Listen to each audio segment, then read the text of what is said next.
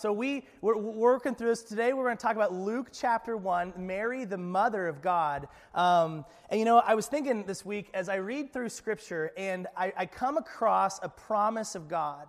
I come across, something that I see in Scripture that He's made a promise that it could be applied directly toward me. I want to pause and I want to take note, okay? Old school, when I had a physical Bible, I'd highlight it, okay? Today, you got the app and you can do the highlighting thing on your Bible, and I want to draw those things out. I want to bring attention to the promises God has made for me. And there's a couple promises in particular that He's made that I've really clinged on to and throughout my life. A couple I wanted to share with you. One of them, and you might know it, Romans 8:28. And we know that God causes everything to work together for the good of those who love God and are called according to His purpose. So you see what God promised us there. He says, man, everything in my life, every joy and every sorrow, every detail, every moment that I go through, it comes through the sovereign hand of God, and He uses it for my good.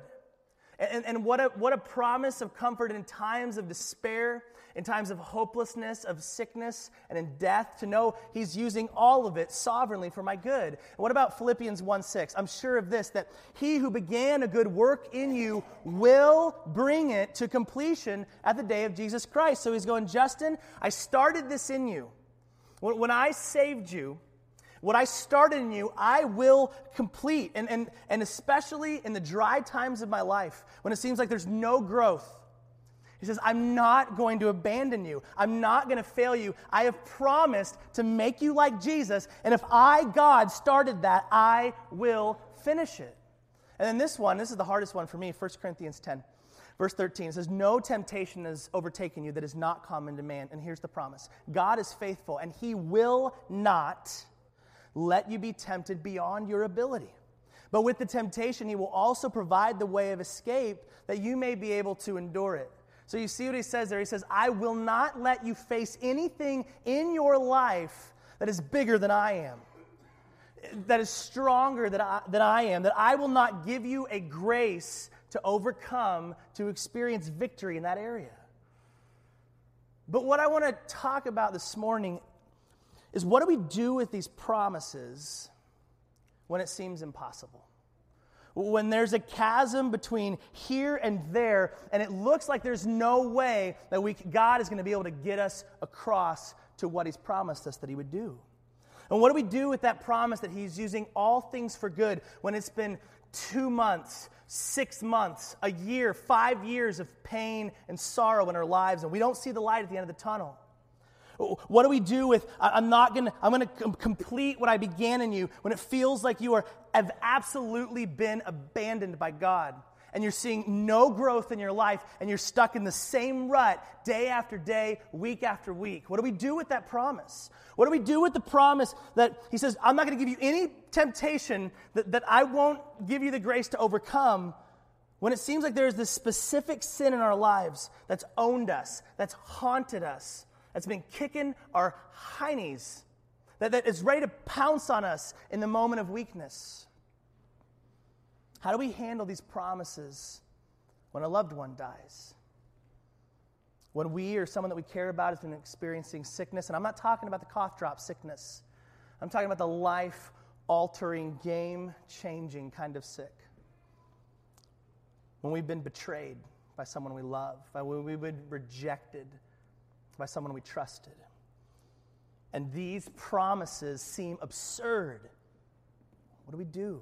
How do we respond? And what we're going to look at this morning is we're going to look at Mary, the mother of God, but we're going to compare and contrast her with Zechariah, another man in Luke chapter 1. They're put side by side. They're both given very similar, very crazy promises by God. And we're going to see Zechariah, who's very, very old, and we're going to see Mary, who is very, very young. And what we're going to see is they both are given these crazy promises, but the way they handle them are very, very different. And it will help us answer the question, man, in my life, how do I handle the impossible promises of God? So we start with Zechariah. Two options. We can take it the way Zechariah took it. Now, Zechariah was a priest, and he and his wife Elizabeth, we've actually got rare footage. This is actually Zechariah, and I don't know how they got that before the camera was invented, but they did it, and there they are. So they spent their entire lives begging God for a child, okay? Here you have this couple who has obeyed God, who has kept the law, who actually, Zechariah teaches the law to other people. They've obeyed God their entire life, but he has not given them a child.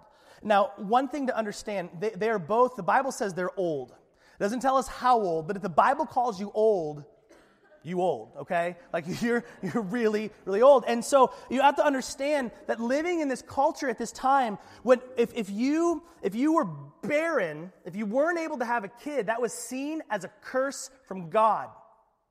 You understand that? So, in other words, you have done something to tick God off, and your punishment is that you can't have children. That was the belief in their culture at the time. So imagine the pain and sorrow and frustration of not being able to have children, and then you add to that everybody in your tiny community thinks that you've done something wrong to make God angry. This is a sore spot. This is a sensitive, raw area for Elizabeth and for Zechariah. But as we've been seeing in our stories, there's always that but, right? There's always that plot twist. And of course, because it's this time of year, an angel appears, right? Gives them some news. Verse 13. But the angel said to Zechariah, "Do not be afraid, for your prayer has been heard, and your wife Elizabeth will bear you a son, and you shall call his name John." So here you have this angel coming to John and says, you're going to have a son, but not just any son. This man is going to be full of the Holy Spirit, he goes on to explain. He's going to come and he's going to help turn the hearts of Israel toward God and prepare the way for the coming deliverer. So imagine, after all of this longing, you've ached for this thing, you've hoped for this thing for your entire life, and now this angel's coming and telling you, it's here, you're going to have it in your old age. Now, look at Zechariah's response, verse 18. Zechariah said to the angel, "How shall I know this? For I am an old man, and my wife is advanced in years." Notice what Zechariah says, and it's funny. He says, "I'm old." He says, "My wife is advanced in years." The King James says she's well stricken. It was a term to mean extreme old age. So he goes, "I'm old, and my wife is really old." Okay, just throws her under the bus, right? We don't even know. And she is the one that's going to be carrying the baby, so obviously there would be a reason he would emphasize that. But here's what just happened. God makes Zechariah a promise, and his immediate response is to tell God why that promise is crazy. Okay, he goes, "God, you don't understand. I'm old. My wife's really old. She's like dirt, man. Have you seen her lately?" He just goes on and on.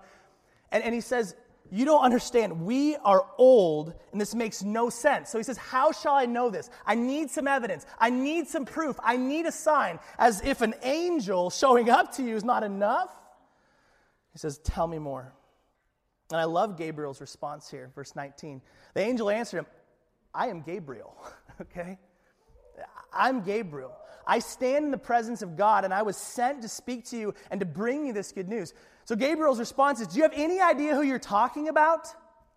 My name is Gabriel. I'm an angel. I spend my days and nights praising God on the mountain of the Most High. And I've been sent here from him to you to give you this news from God." And that's your response to me?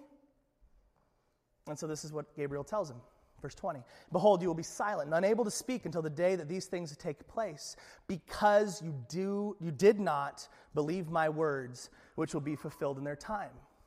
So Gabriel gives Zechariah a timeout. He says, "Look, go over in the corner, and you're not going to be able to speak until your wife has this son." Now, we pull Zechariah's all the time, don't we? If we're honest. In those dark times in our lives when the promise of God is so hard to believe, And what we do is we list out all these reasons for God why this promise couldn't be true. But God, you don't understand. You don't understand what I've done. You don't know my past. You don't know the things in my life that make that promise invalid. As though we're telling God that he didn't realize those things when he made that promise to us in the first place. And what we try to do is we try to lie to ourselves, and we try to discredit the power and the sovereignty of God because of our petty circumstances. And I want to be clear here, because you could read this and you go, oh great, every time I doubt God, he's going to make me a mute, right? Or he's going to do something in my life to punish me.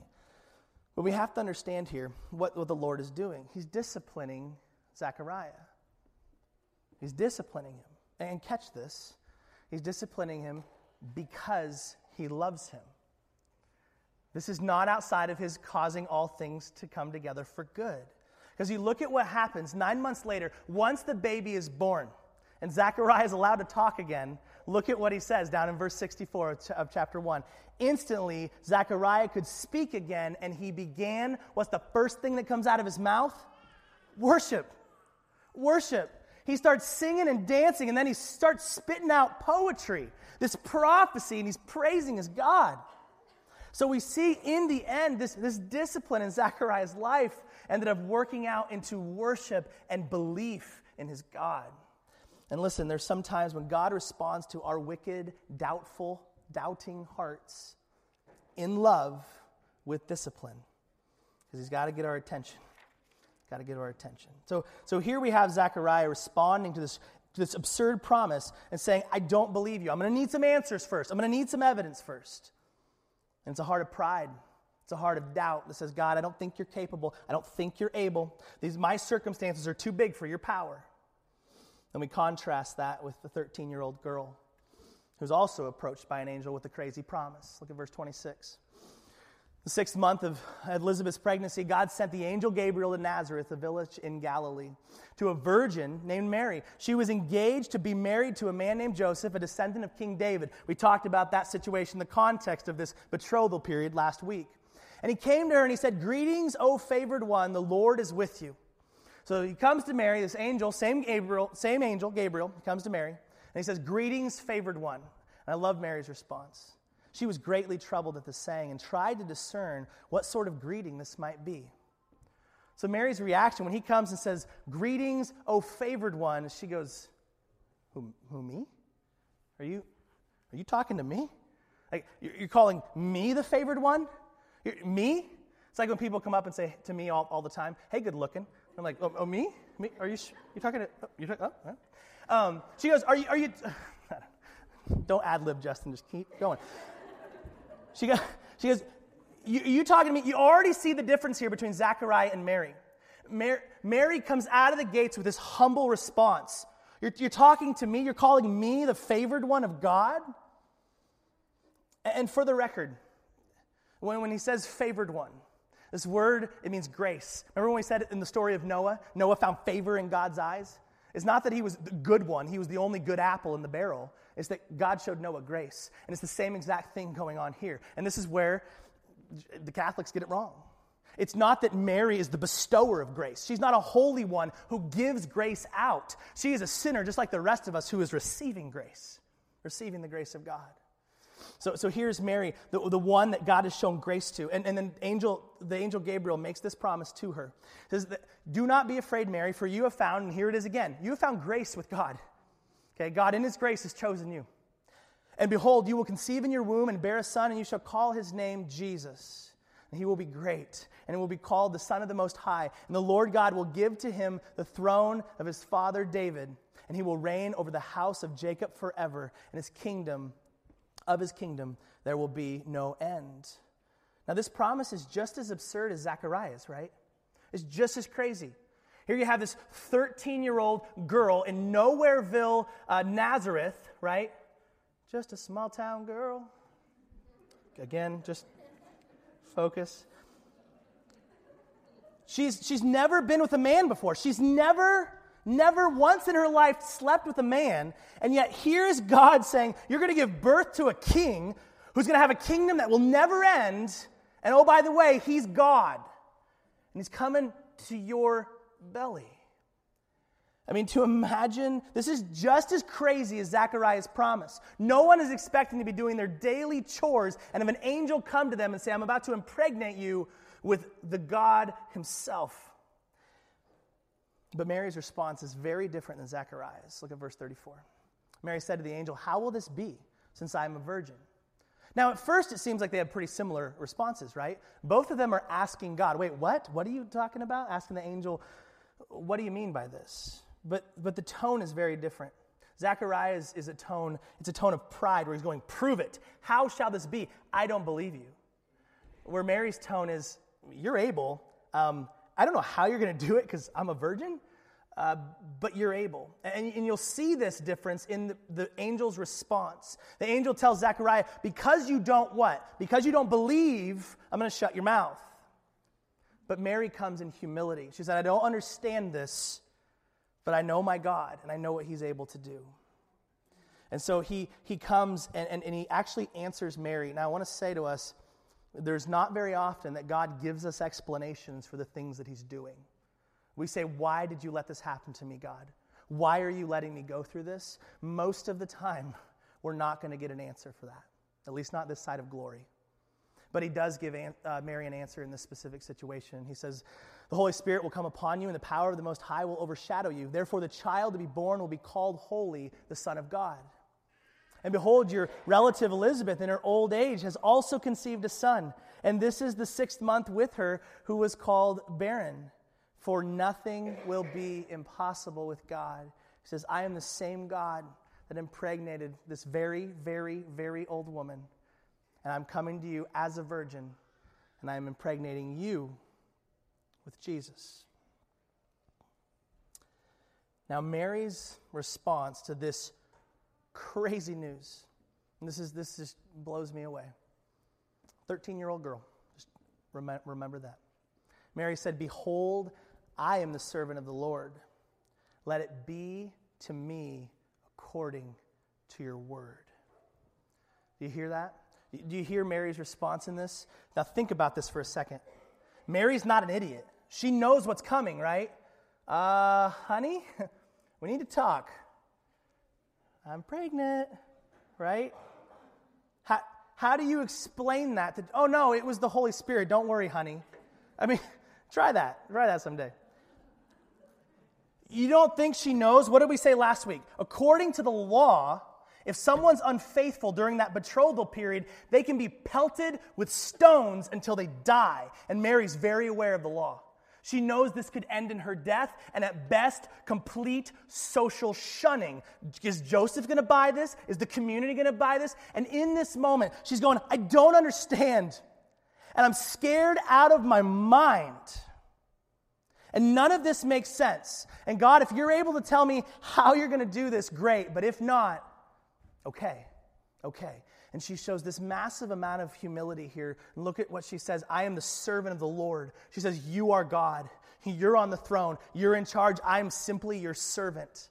Let it be to me. In other words, whatever your will is, let it be so. Do it. Do it.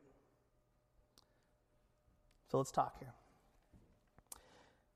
Am I responding to God's promises like Zechariah or like Mary? Okay. Now, listen, one of the jobs of the priest, Zechariah, is to read the law out loud to the people of Israel. So every so often, Zechariah isn't just aware of the law. And when we say the law, I mean the first 5 books of the Old Testament, so Genesis through Deuteronomy. So he is reading, he is instructing the people of Israel about all of these stories about how God made crazy promises, right? To Noah, to Abraham, to Isaac, to all throughout the Jewish history. And he's teaching them about these promises. And yet when the promise becomes personal, when the promise gets spoken directly to Zechariah, what's his response? He fails to believe. He says, prove it. I don't believe you can do it. And I don't know about you, I tend to get self-righteous in these moments. I'm like, come on, Zechariah, you moron, right? Like, God is God, right? He's going to do it. He's going to do it. And yet, you know what I do when I'm in these circumstances? I do the same thing Zechariah does. And I have 2 testaments, right?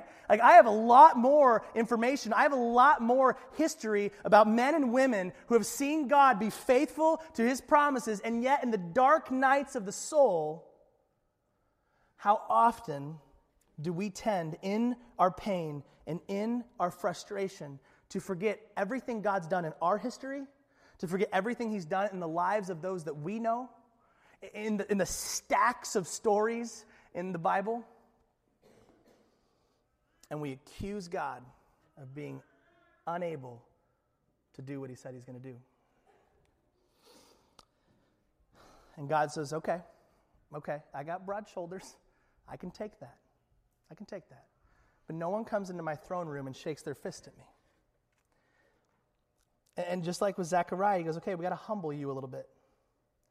And he comes at us, but he doesn't come with a baseball bat, an uncontrolled rage. He comes to us with a scalpel, like a surgeon, like a skilled surgeon. And he goes, it's going to hurt a little bit, but there's some things I need to remove from your life.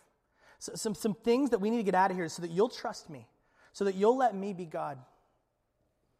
And what he's doing is he's growing us tenderly. He's following through on that promise to finish what he started, to make us more like Jesus. So how do we get to the point when we can approach God like that humble teenage Mary? And we say, I don't understand. I don't see how you're going to come through on these promises. I don't see how you're using this thing in my life for good. That does not make sense to me. I don't see how I'll ever overcome this specific sin in my life that seems to dominate me day after day. How does faith become our eyes when we can't see how God's going to come through on his impossible promises? Well, I want to end with a simple question that I hope can lead us down the path to trusting God even when the promises seem absurd. And this is the question. Do you believe God loves you? And I'm not looking for Sunday school answers. Like we all could check the box. But like underneath all of it, do we really believe God's for us?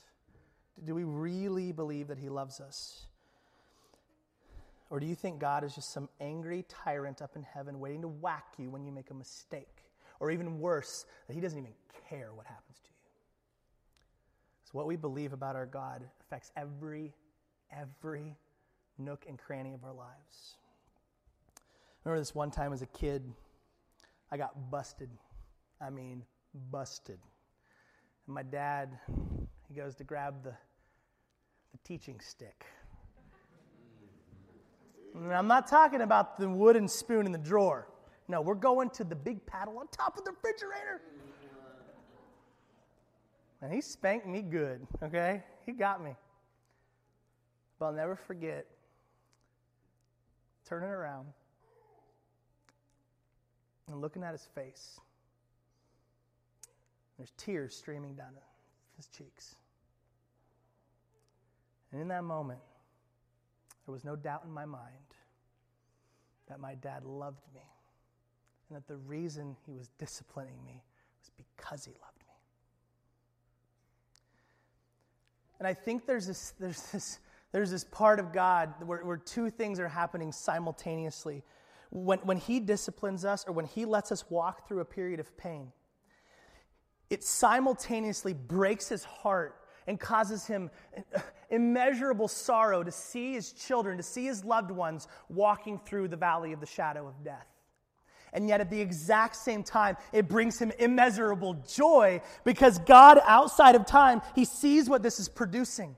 He sees the end and he sees where this is going. And in fact, he loves us enough to let us go through that time because he sees what's on the other side. And in the darkest hours of my life, you know what sustained me? It's not God providing relief from these things that I don't think I can stand. It's the Holy Spirit convincing me that God loves me in the midst of those things. So a couple things here. God loves us, and listen, this is so important. He loves us. It's not a future, cleaned up version of me that he loves. And this is so vital for us to understand. It's easy. It's one thing to believe God will love me. That when I get my act together, that when I finally get my life living the way it should be lived, then God will love me. It's not God will love me, it's that God does love me right now, exactly as I am. And not only that he loves me, but we also understand that he loves me enough to let me suffer. And this seems counterintuitive, but he loves me too much to leave me where I'm at. That he's doing this thing in my life, he's doing this thing in my heart, and that there's something bigger here than just me not suffering, that I never go through anything difficult. There is something better for me than comfort. And so he'll let me go to hell and back just to prove, just to remove those things in me that need to be removed. And it's not just that he loves me enough to let me suffer, it's that he loves me enough to let Jesus suffer for me. And that's the whole thing of this Christmas season. That's the whole thing of our lives. That God loved us enough to send his son in this 13-year-old teenage girl to be born and to be brought up to be slaughtered and offer his life for mine. That's how much God loves us. There's no greater proof of his love for us.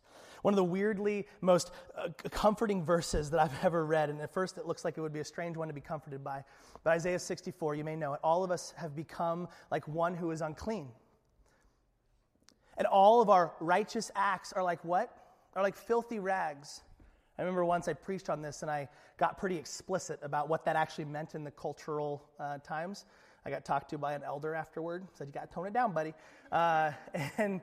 But suffice to say, it was a pretty disgusting image. And it might sound weird. It might sound like, why is this so encouraging? But the reason this is so encouraging is because it shows me that God's love for me is not based on my activities. It's not based on how good I can be in my flesh, on my own. I can do nothing to please God. I am a sinner, and therefore all I can do is sin. And he wants to bring me to the place where I finally let it go. That I stop trying to impress him based on my performance. I love the old hymn. So no more, my God, I boast no more. This is the best obedience of my hands. The best thing you could ever do. Dares not appear before thy throne. Don't bring that on your resume.